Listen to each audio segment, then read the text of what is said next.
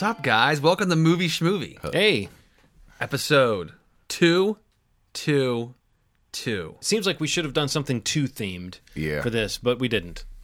Like, we could have talked about our favorite part 2s. Terminator 2, of course. Yes. Yeah, that's the truth. The best. You know, I still need to watch that. Yeah. John? This is things that keep me up at night sometimes. I'll see it, but I'm like, that's the one that John still has never seen. Do you ever, though, think of something that you're glad you have to experience? Like, you look forward to putting it on one day? Kind of? Sure. You know, I felt like that was my... Evil Dead was that for me. When you guys were like, oh, Evil Dead. I was like, I never saw that movie. I saw it, and I was like, okay, this makes sense. I love this movie. Yeah.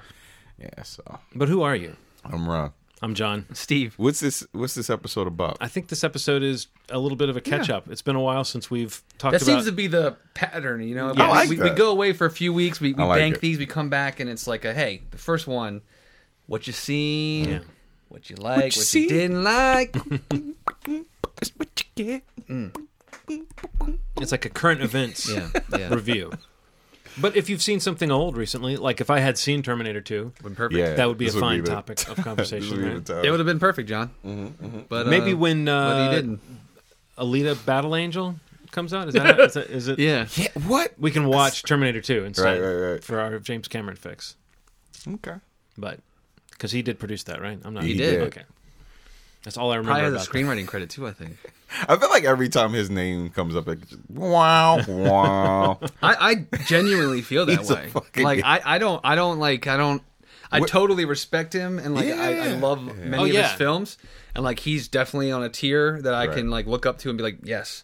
But I would say in the last few years, honestly, since like Avatar, because I mean, like I have feelings about Avatar, that I just there's like a mention of him, and I just immediately either tune out or don't care, or I don't know. There's like a relevance because I feel like it's literally like all or not. It's all Avatar or nothing. Yeah. It's what it's happened since like you make another movie that becomes the biggest movie ever when you already had the biggest movie ever, and then immediately you're just like, obviously I need more of those movies. Like I need 7 of them or 6 of them or however many. Yeah. He's like supposed to be making. And he's like the Kanye of like movies. Yeah, he's got 'cause comments. He has like hot takes that He's are got his takes. so terrible. Yeah. He never goes like, women need to be in directorial positions. He's always like, this movie's trash. Yeah.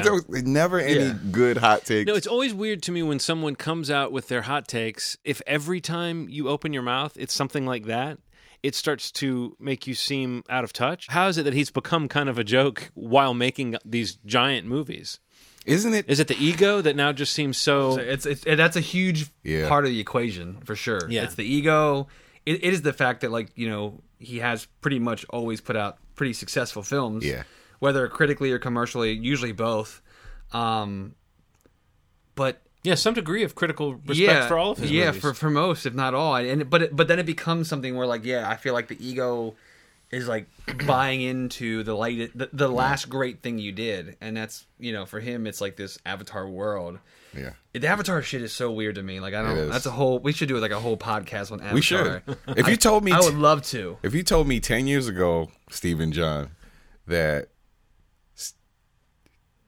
James Cameron would be the joke about to call of the him Steve industry. Cameron? I was going to call him Steve Cameron. tell That you James why. Cameron is the butt of I was going to everybody's... say he reminds me of Steve Jobs in a lot of ways, so maybe that's what you No. would be thinking. If, It's that ego with that sort of Oh, yeah, unchecked, yeah. like a guy who's sort of right, hits the lotto. okay, if you told me 10 years ago that James Cameron would be the butt of everybody's jokes and M. Night Shyamalan would be making incredible movies for a micro budget.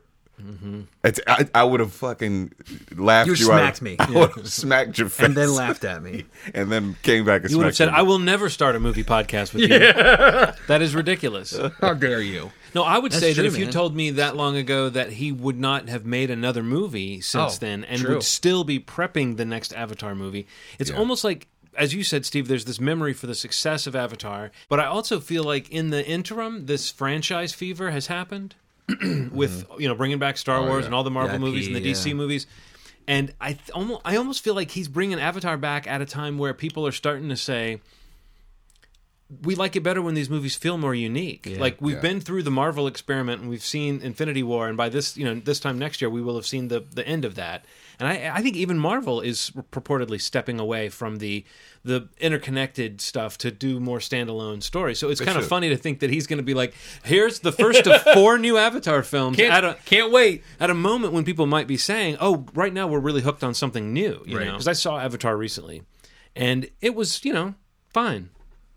It's fine. It was serviceable. Like the effects were pretty impressive for the time. Yeah. And I do remember thinking, people riding around on dragons fighting helicopters was kind of a cool image to see. But it's weird that it's such a generic story in some ways. Everybody shouldn't reply every time Avatar comes out. Oh, Pocahontas with aliens. Yeah. Everybody says that. It's crazy. It's like they should instead say Fern Gully. Fern Gully, yeah. Yes. It's the two of them just their love child mushed it together.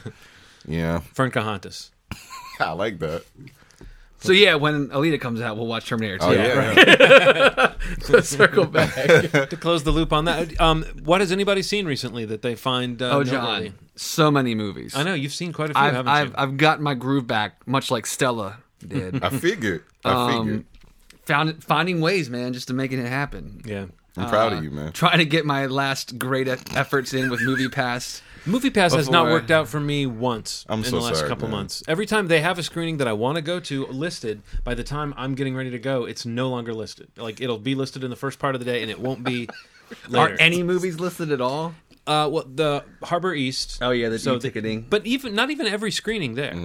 And then over the weekend, even the movies that I noticed during the week were available were just blocked out completely. Because they're considered premium screenings over the weekend. So it's just a mess. I was in Intercourse, Pennsylvania, and I noticed that all of the movies were available, but also it was Intercourse, Pennsylvania. So that just meant that, like, people, that was all they had. It's like movies and Amish market. Intercourse. So like that was it was an interesting. I wonder if anybody goes to Intercourse, Pennsylvania and doesn't make a joke about having sex there. You have to. What's nuts about it is I think it's like when you cross the line, like where the sign is. It's like 80% Amish. It's just like, get your sex jokes ready. Right. It's interesting, man. But I don't know. I've like been figuring out how to make it in a MoviePass work. It just hasn't worked out with my times. My times were the late showings, and those are almost completely gone. Like they don't would have that would be a thing. But at 9:00 it will say there's an 11:20. At so what you got to try to do if you can, you got to go there and buy that ticket early. I know. I've thought about it. I've done it. I've gone and it's been like, oh, it's in the app. Movie theater's 5 minutes from my house. Yeah. I will go buy that ticket and then go back later that night. You know what I mean? Like whatever. Or go buy a ticket for another movie. Whatever. Yeah. Give the money to somebody else. If my nearest theater were an AMC instead of a Cinemark, I would have that A-list Stubbs business. Oh, no doubt. Kicking already. And mine is. I mean, it's just like I'm in this weird thing where like I still go to the screenings enough that like I see some for free. Yeah. I don't do nearly as many as I used to. So it might become something beneficial to me where I will just switch to the Stubbs thing. Because I mean that shit's like a no-brainer. Yeah. Like you're saying, like and it is my neighborhood theater. Like it's 5 minutes from my house. And it's one that just got renovated and it's gorgeous and it's got the killer seats and a new snack bar and I just everything. wish it included like the Senator and the Charles. Like I wish that there was some way to get a service that did that. That's right. What about Cinemia? I'm looking into that. Yeah, I've talked to a couple friends that have that locally, but even like in other states, and that seems to be the best option if you want that kind of if you want those theaters. Right. The more of the independent theaters and like the mom and pop theaters that aren't like chains. Yeah. But I mean, I've talked to so many people recently who have switched to that AMC's A+ thing, and like they love it. You love it? I mean, like advanced purchases, everything, every time, every movie. Like it's like when you go from the problem to like the perfection, it's like it literally is night and day for the user experience. Right. I just haven't gone there just because I paid for the year, so I'm gonna see what I can do for the year. Yeah. But anyway, I've seen a lot of movies. Well, I feel like I've seen a lot of movies, whether in theater or finally catching up on some that have come out on video on demand or like iTunes or whatever. Things I missed earlier in the summer have come out recently that I finally got to see. So I saw a lot of movies. What about you guys? Seen a lot I or saw a decent little? amount. I don't think I saw nearly as many as you, but I did see some. One that blew my mind and scared me for the rest of my life. But yeah, you saw Mamma Mia too? I did. I did see. Talking about IP, man. They have a franchise there. Yeah, they do. The movie has made so much money. It's like $120-$130 million. And I've never heard someone slander it that saw it. It's always like, man, that movie's so good. Yeah, I mean, like, I'm not a fan of it. Well, no, all. I don't think anybody involved thinks it's more than what it is. Exactly. And so anybody going to see it, it's service level experience, catchy songs, gorgeous, scenery, Greek islands or wherever it happens. I like stuff like that. That sort of seems like, oh, this is for people who aren't too cool to go to the theater just to enjoy this kind of like campy or kitschy sort of experience. Campy, Yeah. But campy. Beyond cappy. So back to my woes going to see movies. I've actually paid full price for a few tickets recently. So yeah, I saw a couple things. I don't know if anybody seen Black Klansman. I did. I have not seen Anybody it yet. seen Happy Time Murders? Yes. Anybody seen the direct-to-video on demand Danny McBride Of course. movie, Arizona? Of course I saw it. Well, we all saw that. Yes. Wow. Should we talk about Arizona then? Let's man. give us some time. Yeah. What'd you guys Maybe think? just a little time. I didn't dislike it. I thought it was kind of I enjoyed it much more than I thought I would. I loved the sort of setup of it, and I thought the first half hour or so It started to get nuts. was really like it had a style and a weird kind of nervous tension to it that I think became more familiar. It just became as it went along, it became something I feel like I've seen a few times before. But no, I thought the mean spiritedness of the comedy, especially in the first half hour or so, was really pretty sharp and felt like it had this momentum to it. And then do you know what I mean? It got to the midpoint and it was just kind of like it was a little bit more paint by numbers once it becomes okay, you have a villain and you have people that are trying to escape this villain. It was like that in that stuff. It was. It didn't seem quite as cleverly constructed as it did in the beginning. It did something really shitty with like distance and time, and I was like, "What? Why is this taking so long?" After it escalated, and there was like the cop trying to figure out where they were. It started to get really boring at that part. It didn't feel as frantic. It didn't feel as escalated. I think it just like escalated. It almost like it escalated too quick. Mm-hmm. Yeah. Like like the 30-minute mark is like where it kind of slowed down, like where it just becomes the same thing over and over. Right. Like where it gets kind of a little maybe crazier and crazier in some ways, where more and more people are being pulled in to try to help and then not failing and help and failing. And where ultimately, you're still left with the real conflict between the two leads. But it did seem like it got really going quick. Mm-hmm. And that was kind of cool. Like I liked how kind of bonkers it went in that first half an hour, and like you're immediately into this conflict. But yeah, I don't know, it just kind of puttered out for me. It kind of lost steam, and like those kinds of films, like where it's kind of got this like horrific comedy stuff going on and that works sometimes and doesn't work others. It's like it's got to have something else happening besides that, right? Like where the stuff like with the daughter and like the ex-husband and like none of that really worked for me. Like any of the stuff with her getting her daughter involved or like what her daughter did for the story at all. Yeah. I don't know. Like the daughter was there pretty much just to be a sort of point of vulnerability of Rosemary DeWitt's character. Right. We should say a little bit about what this movie is. I just realized people might not know what the movie's about, but it's kind of centered in the 2009 housing crash. Crisis, and it's about there's a dead subdivision, and we're meant to believe these houses never sold, or people have moved out. Or there's many of these divisions. They've been foreclosed on, and so it's a lot of empty, boarded up houses. And we see that some people are suicidal, and other people are just at the edge of it. And it's this kind of almost post-apocalyptic neighborhood. And Rosemary DeWitt plays a real estate agent who lives there and is trying to sell homes there. And at her realty office one day, she witnesses Danny McBride's character murder somebody, and he is an irate homeowner in the subdivision, and it just escalates from there. She sees what he did, he takes her hostage, and then you're off to the races. And you're right, all that does happen very quickly, and it was very like there was an edginess and a danger to that. And seeing Danny McBride seeing him play a character who is fully fulfilling that sort of unhinged quality that he can bring to a more purely comedic performance.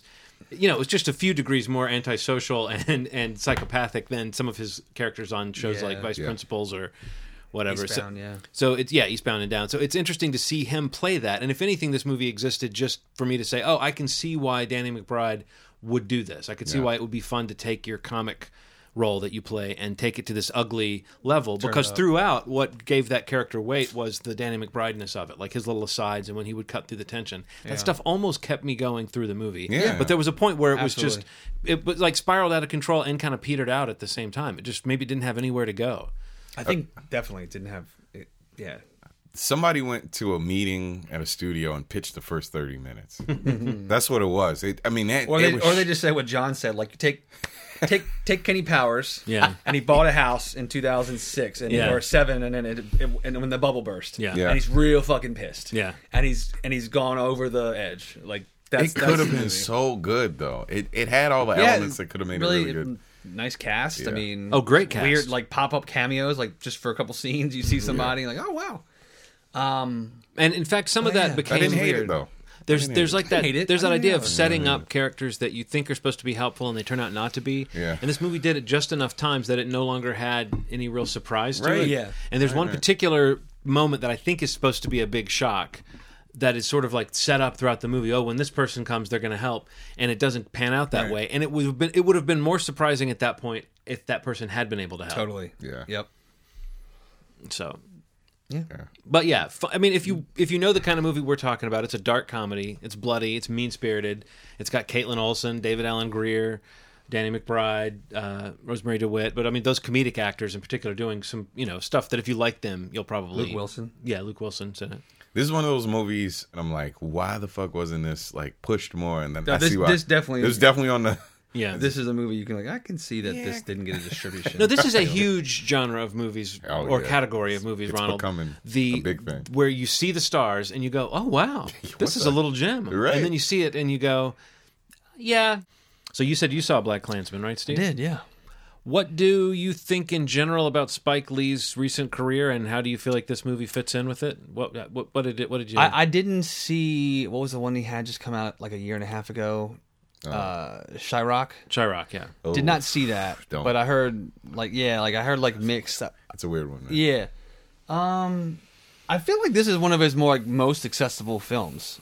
Like this, maybe like Inside Man comes to mind. Like audience for the topic and the subject matter considered. Like I feel like it's pretty accessible, like an audience film in some ways. But. So I don't know. Like I feel like compared to some of I didn't see again Chirac, but the more recent movies besides Inside Man, I feel like we're a little more felt a little more niche, like a little more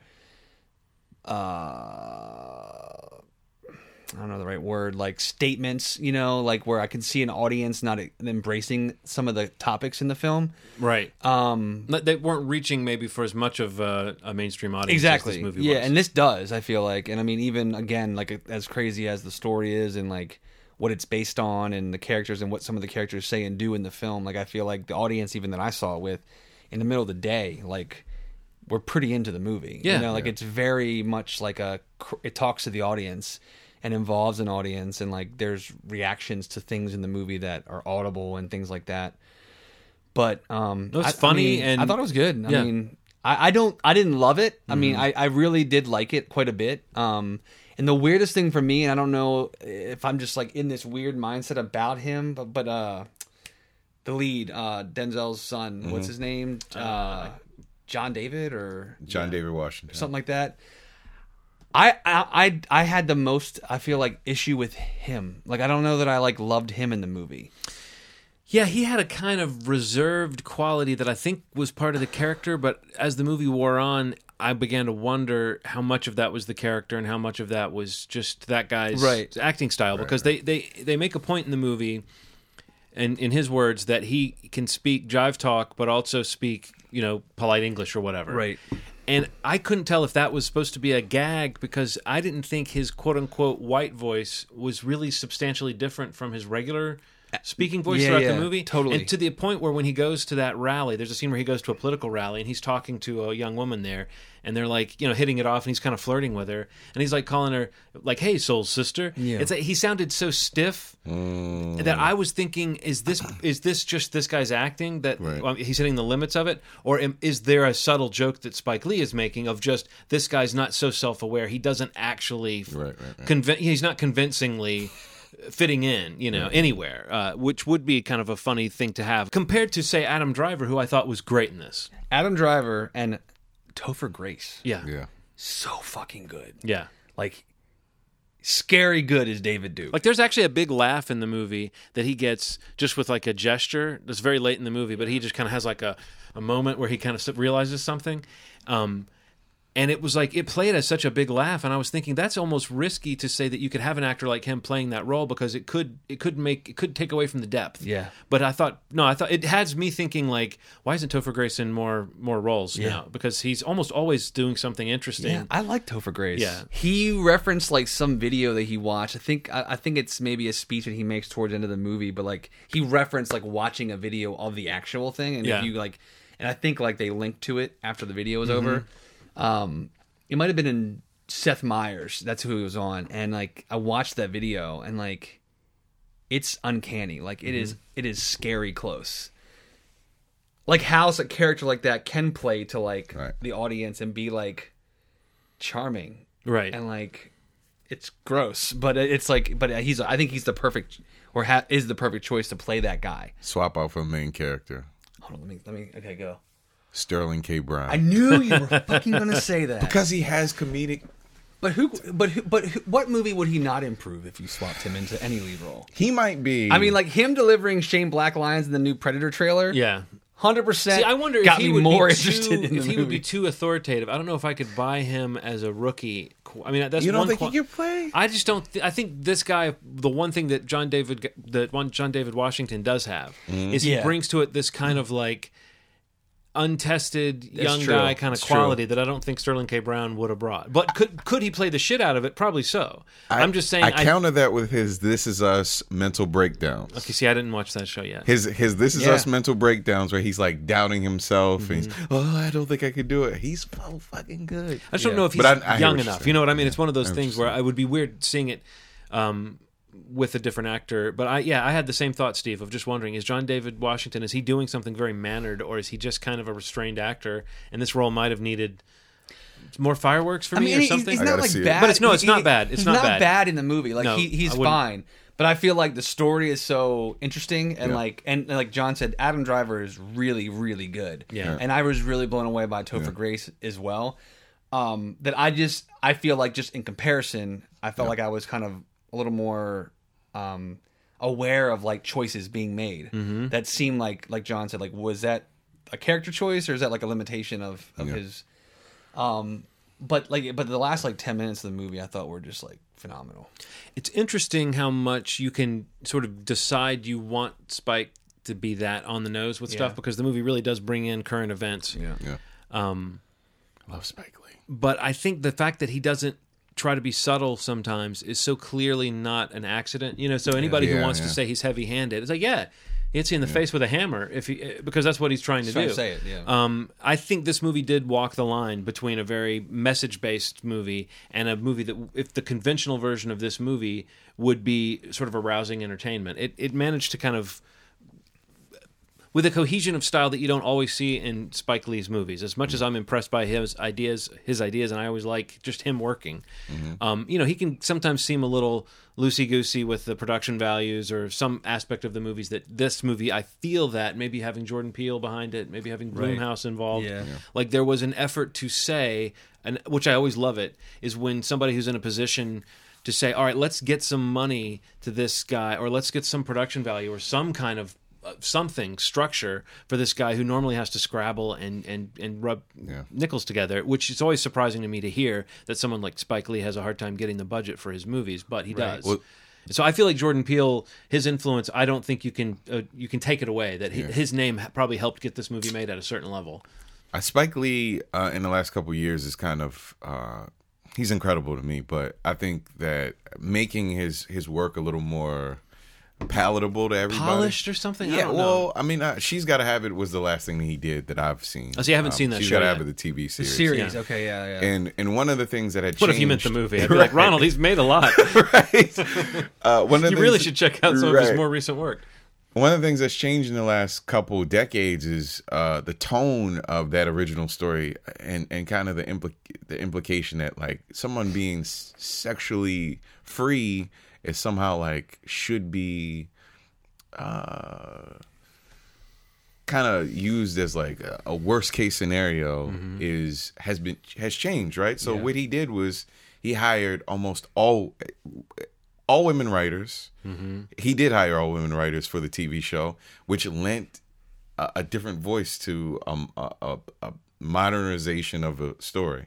And I think it's something cool about him embracing people helping him. Sure. And that's something that I don't know if he felt like he could have done before, but because people were so like, you have to do it like this, it has to go through the filter of the studio. And now that there's so many places where you can release things and they want him to be Spike Lee, he may feel a little more free to get some help, get some polish on something. And I think it's kind of incredible that he's still relevant.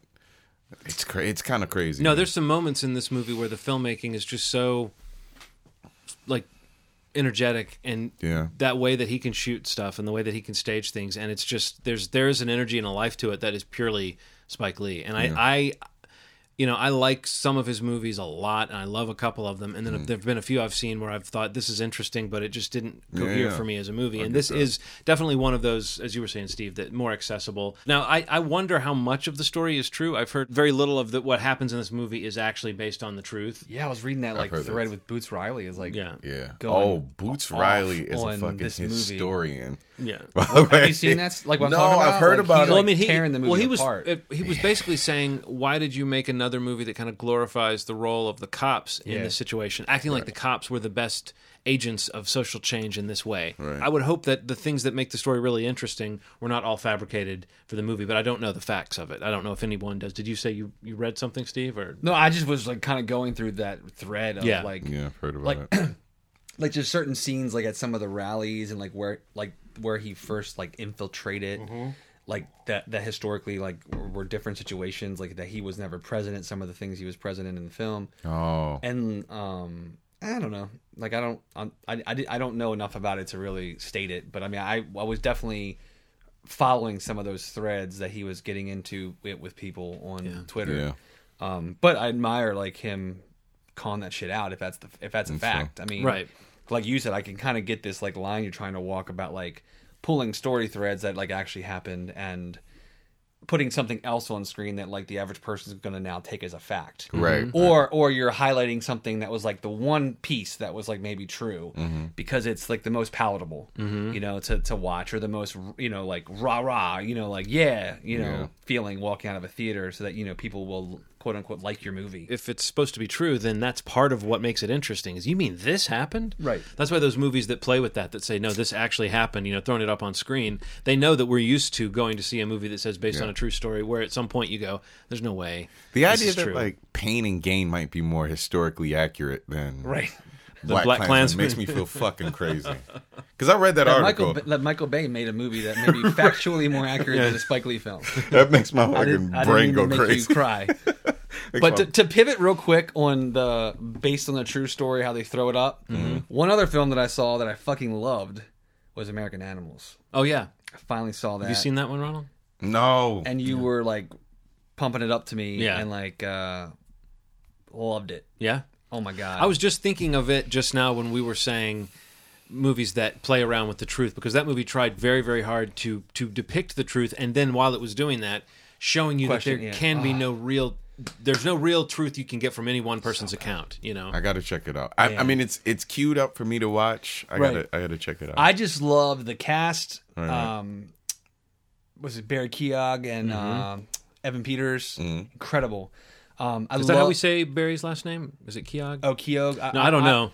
Keogh. Because that, you know, OUGH or OGH or what, like that combination can be like F. I feel like I watched an interview with the director like Bart or something, and I feel like I feel like somebody said it that way. But okay. Anyway. No, I'm not correcting you. I'm really wondering. I have no clue. I just say Barry Kay.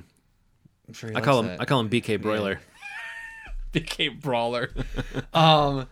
But yeah, man, I just thought the performances were great. Like, I loved the unique attempt to tell a fact-based story that, like you said, is questioning what pieces of itself are true. Mm-hmm. And it's so weird. Like, you either go with it or you don't. Like, having this like mashup of a documentary with a feature film version of a story, right, with the actual people in the story that it's based on. I was so into this movie, guys. Like, I was like biting my nails, not literally, but like that kind of on your seat, edge of your seat kind of feeling. Yeah. Because, you know, you go and you're like, you know, something went wrong. You know, something's not going to end up well for these guys. Yeah, this can't be the story of how everything went great. When they're telling the stories and they're all separated and they have different backgrounds and you can tell the tone of their story as they're depicting it and stating it, like, you can tell something goes wrong. But even still, you're just waiting to see what happens. And the characters, like the performances of these of the real people that it's based on, are just so layered. And like specifically Peters and Barry Kay. I just think their performances were incredible, especially Peters. Yeah. I mean, I think Evan Peters is like a star in waiting. Like, he's like the Ryan Murphy guy in all the TV series that he does, and he's super involved. And he was great as Quicksilver, I thought, in the X-Men movie. Yeah. But he's got something, and like I think it's a matter of time before he like, whether this is the role that gets him noticed, and then something next is going to make him break. Yeah, he's a star. He's really good. He's so good in this movie. He's becoming that guy that you could sort of mentally plug into things and go, oh, he would do a good job with that. You know, that he would, because he always kind of brings some. I mean, not to say that this is the trait of all great acting, but he does something memorable that is almost like not quite scenery chewing, but he does. There's an energy and some, like, if you're acting opposite him, you have to be doing something interesting for him not to just eat you up, you know, on the screen. Yeah, he's like electric. Like, his voices are really good too. He does a lot of really good voice work. I don't know if you've noticed the differences in his voices between the roles. They're like crazy, man. Like, he is a different person every single movie. Yeah. Every single thing he does. It's weird. I just saw something on Twitter coming in here tonight that apparently the director is like, there's some conversations about his name being out there for the next Bond movie. Oh, wow. Which is fucking crazy. That is crazy. I don't know how much truth there is to it, but there's a blogger that I follow. Is it an American? I don't know. Director? I don't think he's American. I think he's maybe British. Yeah, I don't know. Bart something. He did The Imposter. Bart that doc. Remember that documentary, The Imposter? Yes. He did that. I love that. So this movie has like a nice... there's like an interesting angle to the film where like part of it's like documentary interview style of the actual guys that did this heist. And it is it's so... I think it works so well. I'm super into this movie. Well, you know, the way The Imposter played around with the story to the extent that it could preserve a couple of big twists. This movie does a much smaller version of that twist, but there's a point late in the film where you have kind of and now I understand this a little bit more. Or I understand where assumptions were made. You still have some deviation in the different accounts, you know. That's really cool. But you are put in the minds of these guys. And you do sort of think, what would happen if the three of us right now tried to plan some theft? You know, it's a little bit like that. Because we would think of a lot. We would cover a lot of bases, but there's certain things we would never think of. Wow. Yeah. And the big thing that this movie made me think about, that I was just like, oh man, this is crazy, is how you liquidate the asset. Let's say you've got the jewel, you've got the rare item, you've got the whatever. It's like, how do you then turn that into money when you're in a world of things that are heavily documented, you know, and everybody's looking for this thing? It's just crazy. So, that's pretty crazy. So it's as Steve has said, it really kind of sticks with you. The more you bringing it back up has reminded me how much, when I saw it, I really wished I could talk to someone about it. I saw another movie based on a true story. What's that? A Prayer Before Dawn.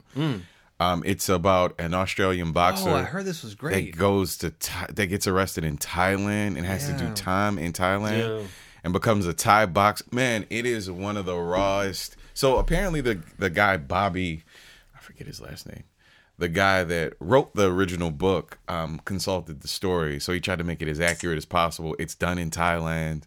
It has a lot of very authentic stuff going on. There's also a mixture of like trans actors and stuff like that. He actually falls in love with a trans prisoner. It's really raw, man. I don't know if I've ever seen anything quite as raw in the prison system outside of the United States. Yeah. And he's also a heroin addict in prison trying to survive as all this insanity is happening, and he doesn't speak the language, so he's like trying to maneuver in this world that's like very, very, very scary. And there's no like the guards aren't policing it. It's just like their sole purpose is to transport prisoners from one part of the prison to the other. So whatever happens when you're in it happens when you're in it, and he learns the hard way that like anything could happen. Yeah. Sometimes on top of you, sometimes around you, and there isn't anything you can really do about it. It was a fucking great movie. But I love raw stuff. It might not be necessarily something that everybody can stomach, but it's a good fucking. Now I want to read the book, A Prayer Before Dawn. But man, there are two movies in the last couple weeks that like fucked me up, and that was one of them. It was great, A Prayer Before Dawn. Please see that movie if you can. Yeah. If you can handle, because it's not. You know how some movies have like turning away when the violence is happening, or whenever assaults are happening. This movie doesn't do that. It keeps the camera there the whole time. Yeah. And that's something that I don't know if everybody's necessarily used to, but it's a good one. When you see that in a movie, it's obviously such a deliberate choice because we're so used to it pulling away definitely. that it can seem kind of sadistic to linger on that stuff, but it definitely makes you think about how often a movie gives you the thrill of the violence without having to suffer the actual witnessing of it. Did you say that you saw Happy Time Murders as well? Okay. What did you think of that movie? Happy Time Murders, fucking it. Oh, so the thing that bothered me about it was that it could have been such a good movie. It had the bones of a fucking incredible movie, and I gotta be honest. I left the movie thinking, I'd watch it again. Yeah, I would, but it goes for something and succeeds in a lot of ways and fails in a lot of ways. Like most of the jokes in it just completely die to death. At my screening. I mean, there were a few people that were chuckling, and I laughed. I mean, it was intermittent chuckles. Like the jokes. Actually, one of the best scenes was a scene where Melissa McCarthy and Maya Rudolph are interacting and just searching a house, and it's got nothing to do with puppets or murder or anything. And it's actually kind of a fun scene because you've got two comedic actresses with who riffing on things and that can like latch onto each other's timing. The issue is that as a movie without puppets, it's not funny. So why the fuck would you make it puppets? This movie, I feel like, has shut down the chances of anyone else making an adult puppet film for, I don't know, the foreseeable future. Like, I don't know what the memory in Hollywood is of that kind of thing, but this movie takes a concept that really could have been a fun little kind of home run in its own way, and just it felt so tired. And I have to say this, I'm actually kind of sad to say it because I had heard enough kind of fair to positive reviews of it from people saying it's really not that bad that I started to think, well, maybe the trailers are just poorly edited and but those were the biggest jokes. Steve, you've seen the trailer. Those are the biggest jokes in the movie. Wow. The deaths are jarring too. It's not like the deaths are funny. They're like, Steve, they're jarring. They're like somebody gets their head blown off and it feels like a person got it doesn't feel like but it's like, fuck, this person who was just talking died right in front of these people. It doesn't feel like it's not a light movie. And that's kind of what it is. It plays with death and life too much. It's not light, and yet the humor is so juvenile that only a 12 or 13-year-old boy should be finding that funny, you know? Like the Joel McHale character, it plays like an FBI stooge, and they razz him. And it's the most tired, poorly written, unfunny razzing of any character. They actually do the sort of asshole says what kind of joke with him throughout the movie. And it's like it's not funny, and it just makes him seem like what kind of cloistered weirdo is he? That to be his age now, he doesn't know that routine. Yeah, it just what? He's like, what? Yeah, asshole says what? What? Yeah. I'm scared. What? Right. He does it like 10 times, and it starts to get like. And they keep coming back to it. Sounds horrible. It really is. I mean, I hate to say that it really is because I buy into the idea that it is actually a throwback to almost like a '90s action comedy, but it's like a bad one. Yeah, yeah. It was a mess, and it's one of those scripts that was kicking around Hollywood for so many years, and you feel the development. Troubles. You feel the fact that they've probably recast the human parts in it 5 times trying to get this thing made. So that's a hold up. Yeah, it's a hold up. Yeah, hold up. But don't blame Melissa McCarthy. Anybody out there? I won't. Yeah, I won't. What else? What else did you guys see? I thought Summer of '84 was pretty good. Yeah, I got to see that, man. If you like Stranger Things. The whole kids on bikes thing. Oh, man. It's kids on bikes. Which I'm a sucker. I'm in. I think one of the things I liked about it, I have issues with that, with Summer of '84. I do like I think it's pretty authentic in like what it's showing, and it's a little more like rough around the edges, and in both of like the depiction of the characters and like these kids from the '80s and like what's going on in this beautiful little neighborhood, but also in like kind of how the ending is kind of bleak, which I think is kind of a choice, and it's kind of different, which I kind of enjoy. So I thought that was pretty cool. So I also saw in theaters still, just to be timely, I finally saw Crazy Rich Asians. I don't know if you guys saw that or not. I really wanted to catch that. I thought that was pretty good. I really liked that. I didn't love it. Yeah. I think I kind of went in after like the hype bubble blew up a little bit in my face. Like I thought it was going to be like the second coming of the rom-com, and a lot of it does work really well, and it's gorgeous, it's funny, it's good, it's a fun time. The representation piece of it is so huge. It's massive. The fact that it's doing what it's doing and that it's getting the kind of hype that it's getting is, I mean, that's like it's about time kind of thing. Yeah, literally, it's like every character is Asian American or Asian. It's really like cool.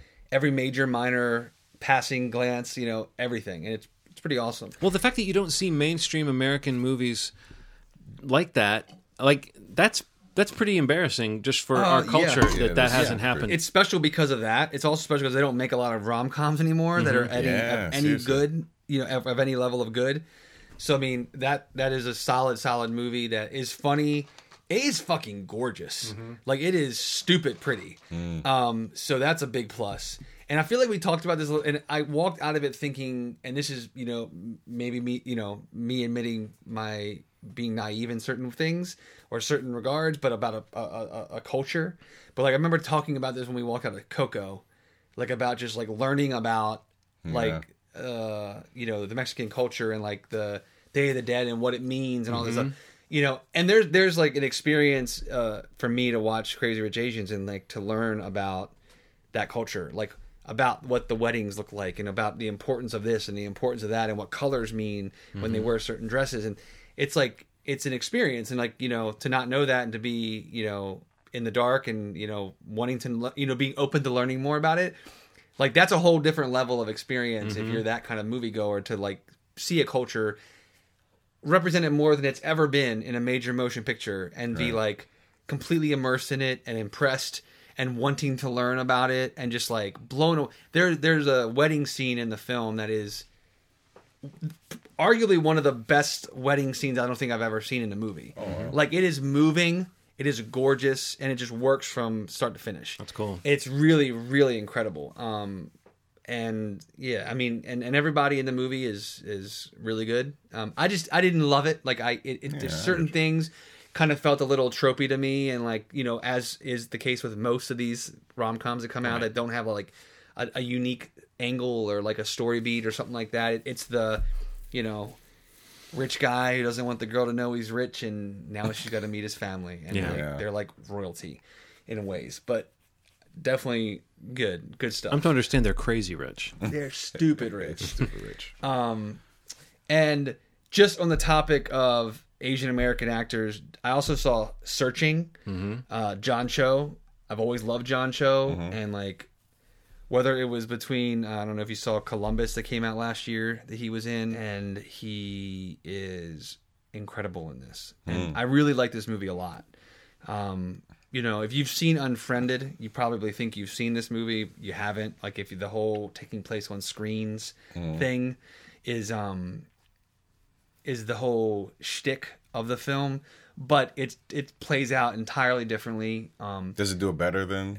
Way better because it's not stuck on being on one screen. Right. You know, where you just see like everybody's face. You know, it's literally it's utilizing what we interact with screens in many different forms, whether that's on your phone, on your laptop, on a security camera, on a TV, live newscast being broadcast on YouTube. Right. You know, like that view into your world and into the world around you on various types of sources through a screen. Right. This movie does that, which is cool, I think. And the mystery around the film, like the whole mystery that he's trying to figure out. If you don't know the movie, like basically his daughter goes missing and he's trying to figure out where she is through using her computer, using his phone, his computer, all these different things. Right. But thought it was super good. Like I was really into it. And it's a movie from a first-time filmmaker, Anish Shiganti. He like apparently like he used to work for Google. He like did that really popular Google Glass Seeds commercial, little short film that was like really huge a few years back.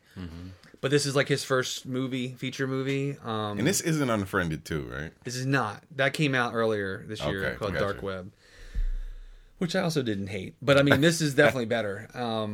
Deborah Messing's in it. I think that's probably it cast wise, but.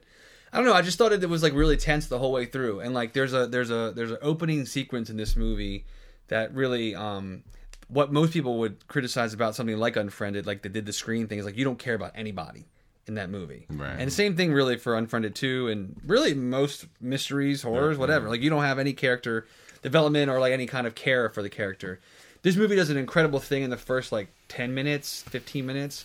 There's like a little prologue pretty much to the whole movie that sells this family and his character and his daughter's character and things that have happened to this family over the course of her childhood, that when things happen, you really fucking care. And like you're really on his side and you really want him to figure this out. That's really cool. And it works so well. And I feel like those 10, 15 minutes sustain a movie like this for 70 more minutes or 80 more minutes, which sounds crazy to say like it's on screens for 90 minutes. That's going to get old. Like, it doesn't, because I feel like you really kind of care about him figuring this out. Yeah. So that movie just came out last week. It's wide. I would highly recommend, if you're looking for like a tense little thriller, small budget, you know, kind of a unique way of telling a story. Especially if you haven't like been burned, if you didn't like Unfriended. I mean, again, I don't hate those movies, but a lot of people that saw it didn't like it. Yeah. Please don't like assume you won't like this, because it's a different kind of story that's using that technology. All right.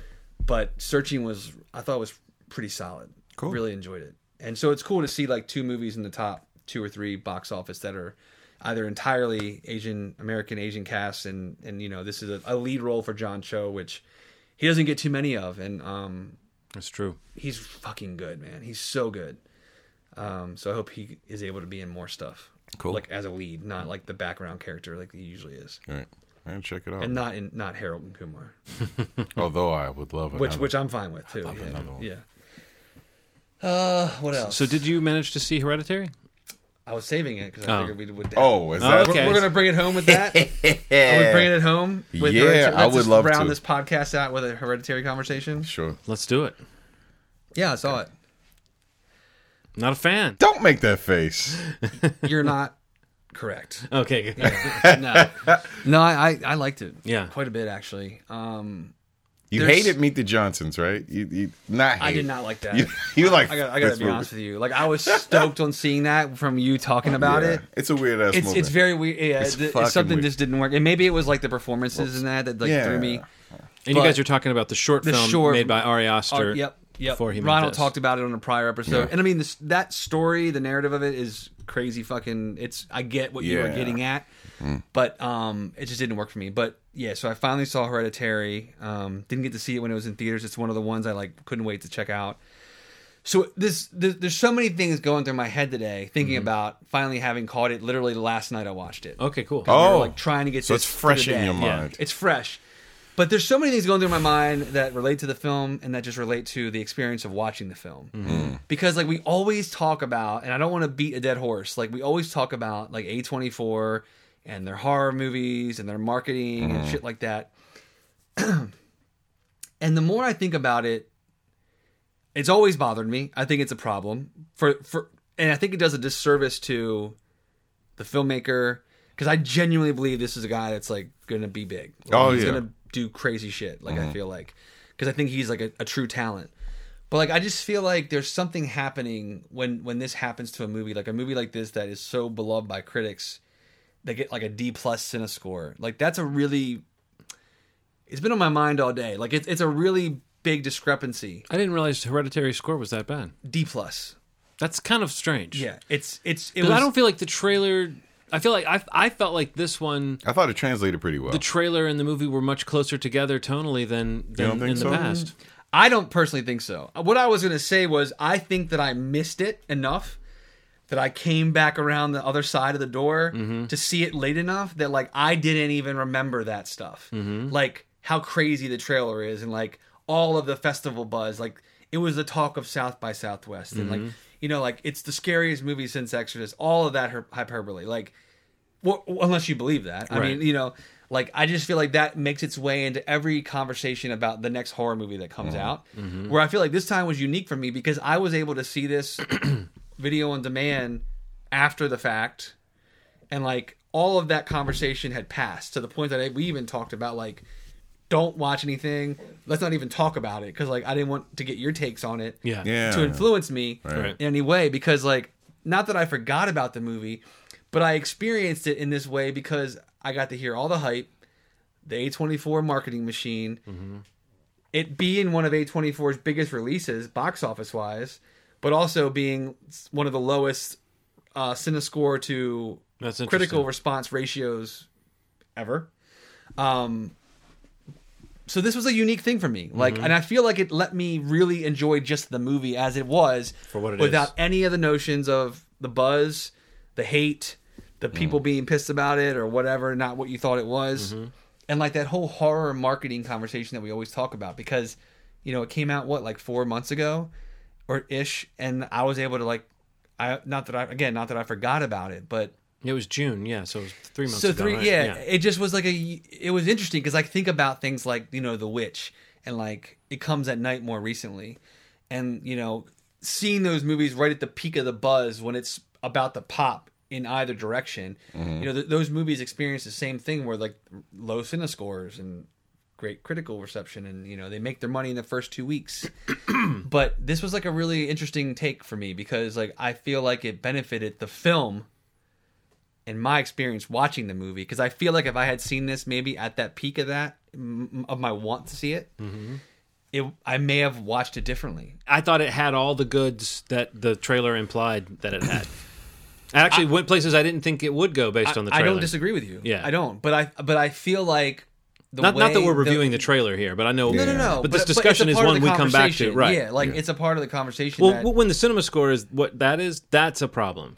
Because this is a movie that is well made in every way. You know what I mean? It's well acted, it's well shot, it's beautifully produced. Everything about it, it should be able to connect with an audience. Yeah. Maybe it's too horror for an indie film audience and still a little too arty for the traditional horror audience. But I think that it had much more to offer in terms of those images and those shocks than the typical indie horror that we see where they compare it to The Exorcist. I mean, that's just like a routine at this point. Yeah. You're right. And I think they did do a good job in like leaving so much to still be experienced in the movie. But I feel like the shocks that they put in the trailer, or like those scenes that they put in the trailer, and the pull quotes and like all of this like build around it, it sets an unrealistic expectation, I feel like, for the mainstream horror going movies audiences that are not willing to accept that it's a little too arty to be horror, or a little too, or whatever, that line that you just said, because I think that's what it is. I feel like the average person who says, yeah, I like horror movies, they like The Conjuring, they like The Nun, you know. I feel like, and then when they see a movie that says the scariest movie of all time in the trailer, and like there's 4 scenes that are pretty scary in the trailer, or pretty shocking at least in the trailer, I just feel like even if the movie delivers on those scenes and doesn't show you other scenes that are also shocking, it's just a different kind of movie. Yeah, you know what I mean? I never thought the trailer's great, and it does not. I don't think it's selling a different movie. I think it just doesn't set the audience up for the kind of movie, the kind of horror movie that this movie succeeds at being. This goes against everything that I've said up until this point about the type of movie that this is. This may be one of the only horror genre films that I don't think should be seen in a movie theater. The reason being is because it has kind of the it works in dread. It's not like, it doesn't have like horror scares the way that a traditional one has. This is like check out this fucked up movie I saw the other day, and you watch it with a group of people at home in the dark. I don't know if it would have the same effect in the theater. It just is too. Oh man, I can't disagree more. The scale of it, the scale of it, the sound, the size of the image. I don't think there's not a single movie that is beautifully made that isn't improved by seeing in a theater. I think you're both right. I don't think that this movie has. I think you're speaking to the technical experience and like just the theatrical, being able to display the skill and craft. Yeah, this movie does not have legs in the theater. But what you're saying is, I agree with also, having watched it at home, because in this film, the house plays a pretty important role in the film. And as I'm watching it in my house, I think it does affect you a little more, because there are certain scares in the movie that have to do with areas of your house. I can see that.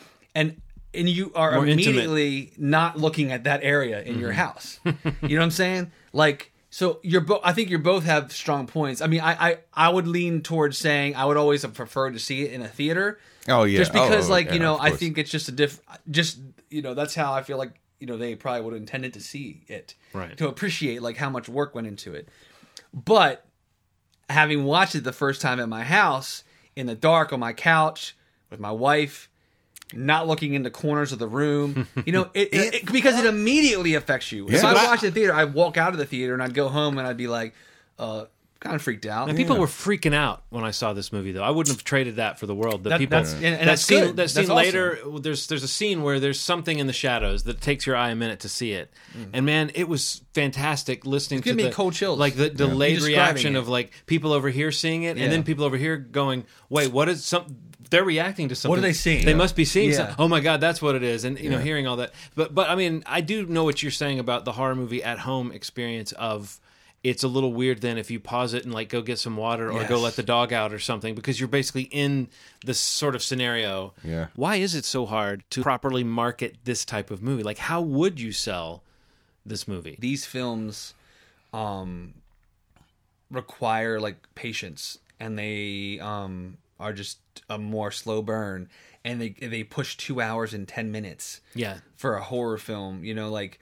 That and that's like the main when you try to market like a movie like this, it's like I can acknowledge like the challenge, because you want as many eyes to see it as possible, because even if you have more eyes to see it, like even if a lot of them don't like it, like it's still more eyes watching this movie, right? Financially, but I mean, I don't know. I think that's the common thread with all of them. I think that either equate to the horror marketing conversation and keeps pulling us back to this. And keep seeing like these really low Cine scores, like It Comes at Night had a really low one as well, as did The Witch. And I think it's because the trailers are cut so quick. They got the jumps, they got the scares. There's more. The music is moody. It's quicker or whatever. It just gives you this immediate reaction, and you want more of that in the movie, or that audience wants more of that in the movie. What's ironic about that is that audience that sees that trailer and then is disappointed And again, I think it's interesting how the trailer is really almost the problem here. But like that audience member is going to is partially drawn to see a movie like The Witch or Hereditary because it does look, like they are responding to the artiness of it. Yeah. Maybe they don't know that they are. Can I ask you guys a question related to this? So I've noticed something about all these movies. A24 deals in a horror film that deals with more dread than jump scares, right? So how do you market a movie that does not have jump scares and market it as horror and still convey that it's scary because still convey what it is? Yeah. Because what it is these are situational things that make it scary. So like Witch, if I would have known it was like dread, like the dread scare, which is more like a mood. It's like situationally, I would hate for a fucking goat to like stand up on, it's like things like that are fucking scary. But if you talk to anybody that's used to the Conjureverse, they're gonna be like, "That's not fucking scary." It is though. It is a dread. It is a dread more than jump scares. So how do you market that? I don't know. I don't know. I think you maybe adjust like leaning too heavily on it having jump scares. Yeah, you know what I mean. Like I feel selling it like that. I think. Yeah. I think like if you maybe there's I don't know, because A24 likes those types of movies. I don't have the answer. Clearly, they do because we've mentioned it's hard them to say. Like in relation to this issue, they keep coming up. The problem is that this is my take. The problem is not that these aren't good films because I did like The Witch and I've actually liked most of the movies that we've talked about in this conversation, but I think the problem is in terms of how it relates to an audience. Is that these movies don't have stereotypical horror villains in them. Yes. So, like, you're referring to, like, these dread things, or, like, these atmospheric mood things. Situational things. In most cases are things you can't even see. Right. So you're either in on that, like, or you're waiting for something to come out and be scary. Mm-hmm. And whether that's somebody in a corner of a room or if it's a true villain like a Pennywise or a nun or whatever, I think that people, the mainstream audience that is giving you their money on an opening weekend is conditioned to waiting or wanting to see what that real scary villain is. Yes. And all these movies, like, there really isn't. There isn't that payoff is not there in these movies. Another kind is that some would argue is even scarier, but I don't think that moviegoer that is giving this a D+ is looking for that. Well, I mean, so how do you sell that? How do you? I don't know. How the fuck do you sell that? I don't know. Because we know that these movies are good at creating an environment and then adding to it and then twisting it, and then that is horror to me. Right. That is almost like theater of the mind versus watching a TV show. It's like the difference, like you're required to be more in your head about these movies than to see it kind of unfolding in a very like telegraphing the scares. Like in Hereditary, think about the family unit and how corrupted this family is to its core and how deep that goes and how they should be finding strength in each other, but they're actually isolated from each other. Someone who wants to see the nun strangle somebody is not going to go for that. They're not looking for that at all. And there's no way to convey what that movie is going to be. We do think now about, wait, are they actually selling me the movie that exists? And I don't think that most people necessarily feel like they should have to do that work. Trailers have gotten us in this bind of because for A24 that's a movie that's made $80 million, Hereditary. How much does the cinema score matter to them at this point? I'm sure it does in the long run, but they're not trying to turn Hereditary into a franchise, so it doesn't really matter as much as it would with, say, The Nun. Where if the nun had a D+ cinema score, that would be an injury to the Conjureverse. Sure. Yeah. To some people, just the fact that you would have to explain something for longer than 30 seconds is too much. Yeah. The fact, even if the trailer effectively told the story and made you interested, if I said, Steve, what's Hereditary about? And you go, well, it's about this. Nope. No. What? Yeah. No, I don't. Is it a slasher movie? That's the horror I know. And some of it is like, maybe I kind of love this. That you kind of love like we do, all do. Kind of the artsy horror. That's a genre. The artsy horror, the witches, the hereditaries are kind of in the artsy area that I feel like the casual, it's kind of the way that I feel about 500 Days of Summer. Like, it has something that's a little too artsy for me to show somebody the same way that I would show them, like, Can't Hardly Wait. You know what I mean? Like, I love those two movies. I'm just saying, man. Someone over to your house. I'm just saying, like, tonight we're either watching 500 Days of Summer or Can't Hardly Wait. It's just the difference. It's the difference in the way that these movies are told, these stories are told, that I cannot. Some of my friends are simple about that sort of thing. And it's interesting because it's so hard to talk about this without sounding like we're being smug or elitist about it. But it's really about how much thought. Well, no, because I'm the Can't Hardly Wait guy in that case. No, but but in that case that was. But I mean, it is really. But no, obviously we love the big entertainments too. But what I'm saying is, like, it's hard to pick. Like, is it that person does not want to put that much thought into it? Yes. Yeah. Whereas we feel comfortable. In fact, we're a little insulted if we do put that much thought into it and there's nothing there. You know, It's a different vibe. It's not like, oh, we're doing it right and they're doing it wrong. But it is interesting that in order to get 80 million out of this artsy horror film, or this very artistic horror film, they had to sell it like it was a thrill-a-minute roller coaster. You know what I mean? We've been around each other so long that I think that our tastes are kind of merging in a way. Like, not completely, but there are things about things we like. We have, like, sympathetic taste. Like, I have things that I used to watch and go, oh, Ronald would like this. That now it's like my opinion has morphed into, like, I can see why Ronald likes this, to I like this. Yeah, totally. It turned from, like, me just belting out indie movies to, like, sometimes you'll say something, I'm like, Steve is coming to the dark side. I fucking love that, man, and same way with me. I think we've kind of. I don't know. It's a challenge. I don't. Nah, I get it, but the trailers are shitty and they don't match the movies. Well, I mean, the trailers I think are good. Yeah, the trailers are good to tell the. It's just like you know the question you're posing is like how do you effectively sell your movie as like the movie you want it to marketed as, but also because I guess ultimately what I'm getting at is that like that ultimately hurts the movie, like when it's like being sold as like the scare a minute horror movie that it's not. And like again, this is a unique situation where like you know in some of those other examples, like most of the scary parts are in the trailer of these more artsy indie horror films. This is not the case with Hereditary. I think they did a great job of not showing that stuff. And, like, there are genuine, you know, moments in the movie that are great, you know, like shock moments and scary moments and things like that. It's just not the same kind of scary moment that I think that most horror audiences are being trained to react to. So I guess ultimately, I'm like a broken record. I feel like my whole point was to say, like, this is an example of a movie, though, where I feel like it bums me out that it's hurting the movie. Yeah. It's hurting the actual product that people would be giving their money over, their $12 to go see a movie that they would then say, I give this movie a D. Yeah.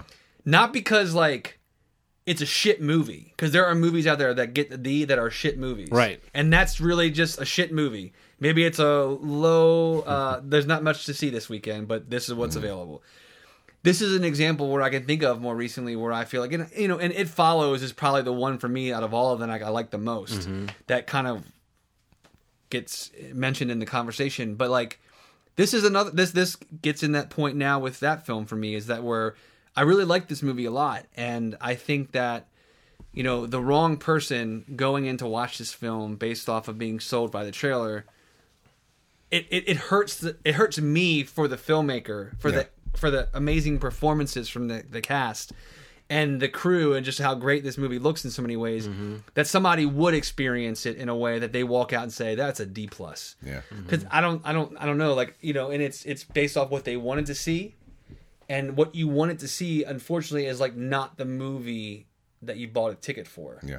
You just assume that because they did a really good job of marketing it to you. Yeah. And that seems to happen a lot for horror movies. And some of it's just the pull quotes for me. Yeah. Like, some of it is just the scares are not accurate to the kind of tone the movie has. But I think that some of the pull quotes are what get me the most, not just the fact that all the scares are in the trailer. I think just that language of saying, the scariest thing ever.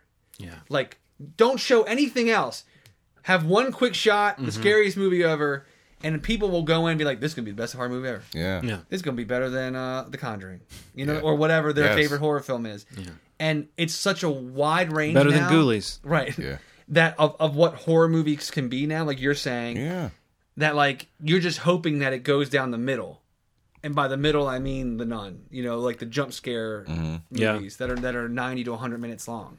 Not the movies that are 130 minutes long that have, like, sound design, that have, like, this real low-level frequency heartbeat going through the film. And you're like, do you hear that? Yeah. Like, and you pick up on that in this movie. And it's a choice. And it's like, you appreciate it and you know why it matters as you watch the movie. Yeah. But that's not down the middle. Like, that's not what people are looking for, I think. When I think this movie will have amazing. I know, God, saying this just blah. This movie will have incredible life on something like Netflix because it'll be something that you watch one movie like The Nun and it's like Hereditary, and somebody comes up to you and say, "Hey, fuck everything you're doing, watch Hereditary right now." And I think this is a movie that will live in that space, and I think it needs to. I think that the movie thing, while it's a cool thing that people, things should thrive in the theater, this movie needs a place like Netflix because it can circulate a little better. It can kind of just have a scary screenshot, a description. You kind of lean into it, and it'll spread because people are like, "Oh man, I didn't expect this movie to be what it was," and it wound up. And that word of mouth, up. Maybe that is a more accurate system of agree with you. It has to be spreading the word about the movie, because man. at this point it should just be a thing that you don't do. If you're putting together your trailer for your horror film, find someone who used a different example than The Exorcist. Because saying the scariest movie since The Exorcist, it's like that's like one of my biggest pet peeves when we have this conversation. Is like, that's the guy who says that first is like, I hope they pull my quote. Yeah. Whatever website says that, it's like, kick him in the dick. They just say it, because they want the quote in the ads, and and they pull it. But I really was happy, actually, like in hindsight, that I didn't get to see it. Me too. I would have liked to see it in theaters, for what we talked about earlier. But I think it benefited my experience with the movie and like just the movie's place in my eye now, and in my opinion of the where it sits in horror films and things like that.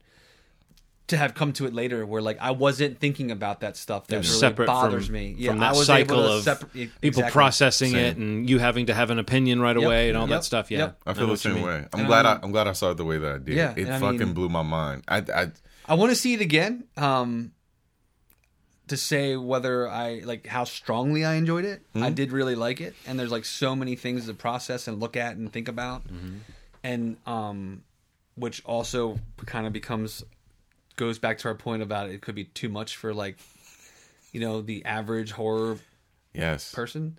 And again, not to like talk down to that because I'm all about those movies too. Yeah. I enjoy them too. But there's just a lot going on in this movie, man. It's just like Toni Collette is like full beast mode. Like, she's incredible. Yeah. Really everybody. Alex Wolff? Alex Wolff, who plays the son Peter. Man, he was so good. He was. His daughter was really good. Everybody. The dinner sequence I was thinking about, like, oh yeah, when he and her get into it, this complete failure to communicate, like, man, their feelings in any kind of like, and just their constructive faces. way, and like that ability to get that welled up tear right on the edge of your eyelid, but and not to come down your face.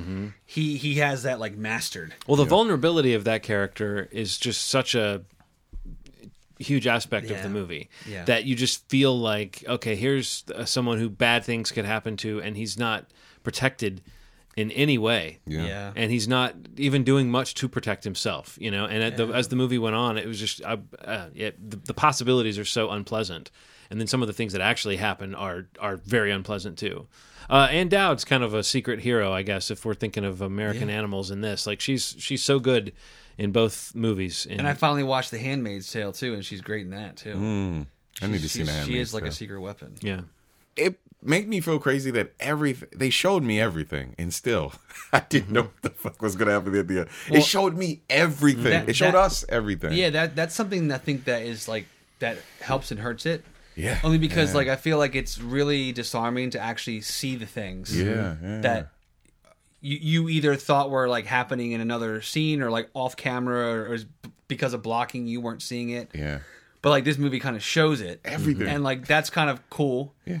But I think it's also kind of like can be a problem with some people because it kind of complicates your understanding of what is actually happening. Yeah. You know, it could like give you some like, oh, that happened, but it's like, but what does that mean? And like, did that have anything to do with what happened like next or like, I don't know. There's like the movie's really pretty deep and like there's so much like symbolism and foreshadowing that you like think back to after, at least for me, my experience. Like I think back to like, oh fuck, like that really kind of dictated this happening, and like I didn't even think about it at the time. Yeah. They felt like my family too. After a while, I was like, "Is this?" These don't feel like my no, sure but like I was attached to the characters. I'm like these could be my cousins. I was so worried for them. The movie just is like there's just you said earlier there's this isolation like among the family and among the kids and like their place with her knowing of her mother's life and like even physically where they live it's so isolated. This house in I guess it's the Pacific North or wherever it happens.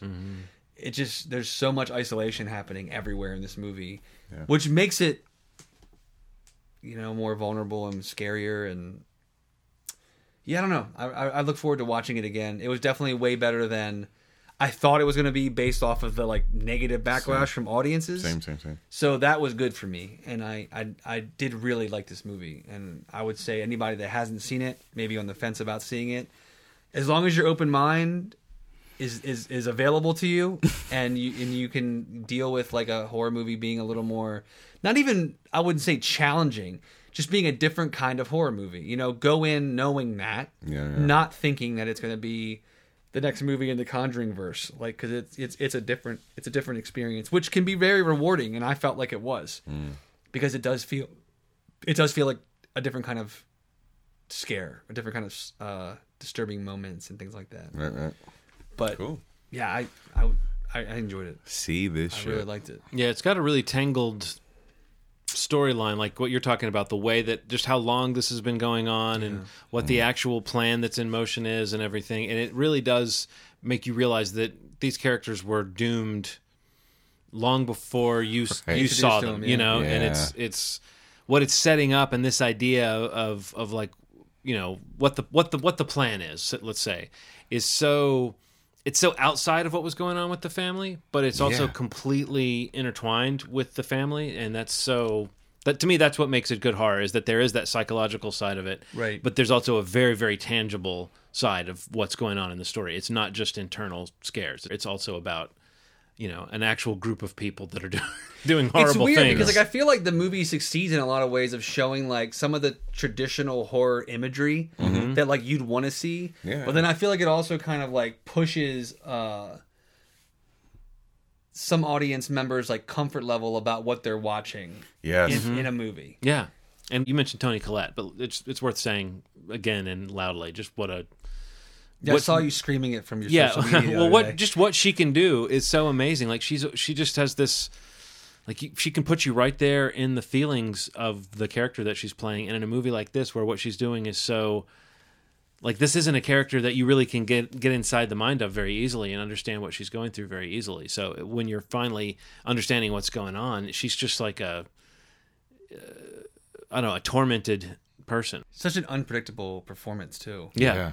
Like, there's a moment where she, like, screams at her son that I thought she was screaming at me. Yeah. Like just her face and, like, I feel like I could see her, like, skin shaking. Mm-hmm. She was so angry, and I was, like, felt it. Like, no, those shifts that can almost be too intense in, like, a regular dramatic structure. Yeah. But in a horror movie, it's, like, it's part of the horror, is that emotional shift of someone that you thought you were safe with.